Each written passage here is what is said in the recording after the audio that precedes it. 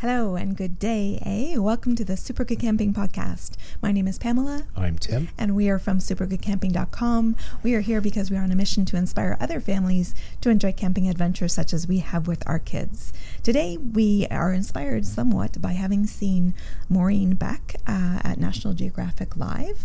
She is a young lady that is a rock climber and has a disability where she was born missing one of her hands. Which so inspiring to see her. And she actually kind of was a pioneer in the adaptive climbing community. And now there are lots of other people with mobility issues who have become adaptive climbers inspired by her. And she was an Olympic athlete in that sport, I believe. Man, she's won a bazillion things. Yeah. she was so amazing. She is very amazing. So we thought we would talk about camping with disabilities. I will turn it over to Tim because he's going to give a bit of an introduction into what we mean. Right. So camping with disabilities is a pretty big umbrella. It covers an awful lot of ground. And today I think what we'd like to do is talk specifically about mobility challenges, I suppose. Able-bodied people, it's easy to step over the threshold to walk up a set of stairs, to navigate through a bit of sand, so many things. Somebody that's in a wheelchair or has a walker or a scooter or some kind of mobility assistance, absolute game changer, like stops them dead. And I think many of us that aren't mobility challenged don't really notice it because the world is built for us, right? So I wanted to start getting into things that are being looked at, maybe need to be looked at. Here's one of them. So there are, thankfully, people are getting to, governments, organizations, et cetera, are getting into more inclusiveness, which will go. That's a very big road we'll go down at some point. So here, just talking about the mobility challenges. So that some of the solutions to some of the mobility challenges are people want to go camping that are somewhat mobility disadvantaged. There are RVs and vans that are wheelchair accessible. Most of the time their purchases, there are a very small number that I've been able to find that are rentable, but they do exist. They're stupidly expensive both to purchase and to rent, but it's an option.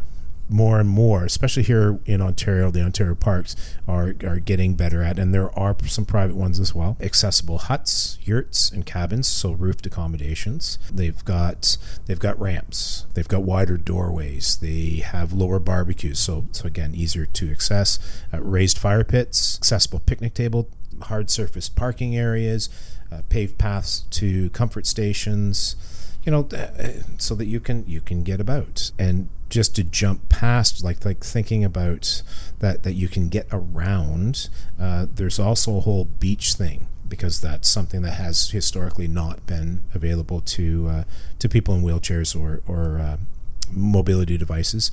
They now have, don't hold me to it, I want to say there are 5 parks that have beach mats where you can, it's a solid that you can roll on.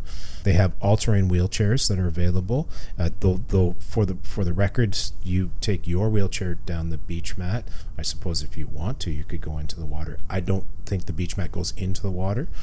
Taking the all-terrain wheelchair, you can't go into the water. It's electric and stuff, so bad. But they do have Mobi chairs, is what they're called, and they're they look cool. They look like be a ton of fun. I'd like to steal one and run around in it. But they've got big air-filled tires and stuff, so that you can, and they have flotation devices, so you can actually take them into the water. I believe you need to wear a PDF or PFD. Sorry. PDF. No, yeah. No paper documents. No. But yeah, you can get out in the water. That's awesome. Like that's somebody bothered to take it that next step, the right step. Back to accommodations though. What else do we have? Oh, so tents. They actually have tents designed for the wheelchairs in particular is what I was able to find. But you can do so on that note, MSR makes, I think it's called Hubba Hubba tent. I will link to some of the articles in the description. There's a New York Post article, REI article in Ontario Parks blog that I saw lots of good stuff in.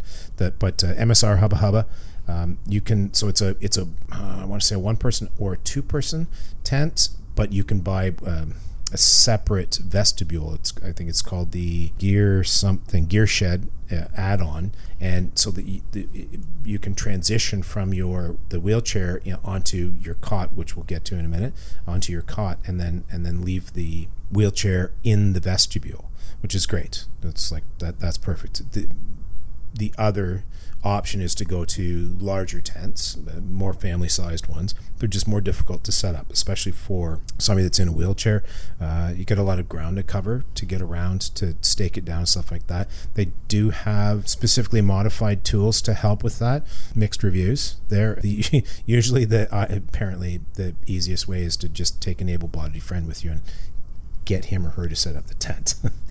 Which I totally give thumbs up to that. Yeah. Sorry. The cots. That's what was tweaking in my brain. So the idea is like, those of us that are able-bodied would sleep on air mattresses or pads and a sleeping bag. Not so easy to get back up off the ground if you're not an able-bodied person. So a cot cuts the distance. So you have to haul your butt up to get back up in your wheelchair. Oh, and there was a really interesting. Somebody pointed out hammocks, because you can rig it at a perfect height for yourself, like at whatever works for you. As long as there's trees, you're good to go. Especially if they're what they're called bottom entry. But I thought that was an awesome idea. Well, and so the question is, why does this matter? It matters because persons with disabilities are drawn to outdoor activities the same reason everybody else is. To get outdoors and have some adventure, but helps develop leadership skills, helps people with their concept of themselves, their feeling of competence and confidence. Academic performance is improved, personality development, interpersonal skills, social development, and willingness to take risks. So everybody should have the same opportunity to develop those kind of skills. There is some papers about adaptive kayaking. So you can adapt the kayak to the person's abilities. You can adapt the paddle. You can adapt or have assistive devices. The kayaking is also good for improving self-esteem, improving upper body strength, the ability to adjust to new situations, and a sense of independence. And then there was a study on people with cystic fibrosis, and there was a significant influence on their quality of life, their overall health, their quality of life, and the family life, and quality of life in terms of their social life, by being able to participate in kayaking or canoeing or paddling. There is a book written by, her name is Janet Zeller, called Canoeing and Kayaking for People with Disabilities, so highly recommend the book. Just goes through some of the implications for people who are interested in perhaps participating in canoeing and kayaking with different abilities. And trip planning in terms of the ratio of able-bodied people versus people with disabilities, and taking mobility devices with you, selecting routes, especially if you are doing more of a backcountry kind of trip where you're going to be paddling, and then you might need to portage and then paddle again, whether you're going to take the mobility device along with you in the canoe, or are you going to put your wheelchair in the canoe with you. And I also just wanted to mention, according to the Spinal Cord Injury Ontario's website, they have listed the province of Ontario's top 10 most accessible parks. Those are Bonnechere Provincial Park, Algonquin, Awenda, Bronte Creek, Kakabika Falls, Mashkonongi, Wilmette Canyon, although it's only a day use park, Pinery Provincial Park, Rondo, and Wasaga Beach. Cool. That's great. Awesome. That's it for us for today. Thank you so much for listening. We hope you enjoyed this episode, and please do tune in again soon. We are at hi@supergoodcamping.com. That's hi@supergoodcamping.com. If you have any input, feedback, you have any ideas for topics you would like us to cover in the future, please do reach out to us. And we are also on all of the social media. We would love to have feedback and or talk to you. We're on YouTube. You can subscribe to our YouTube channel. We are on Instagram, Facebook, and Twitter. And we will talk to you again soon. Bye.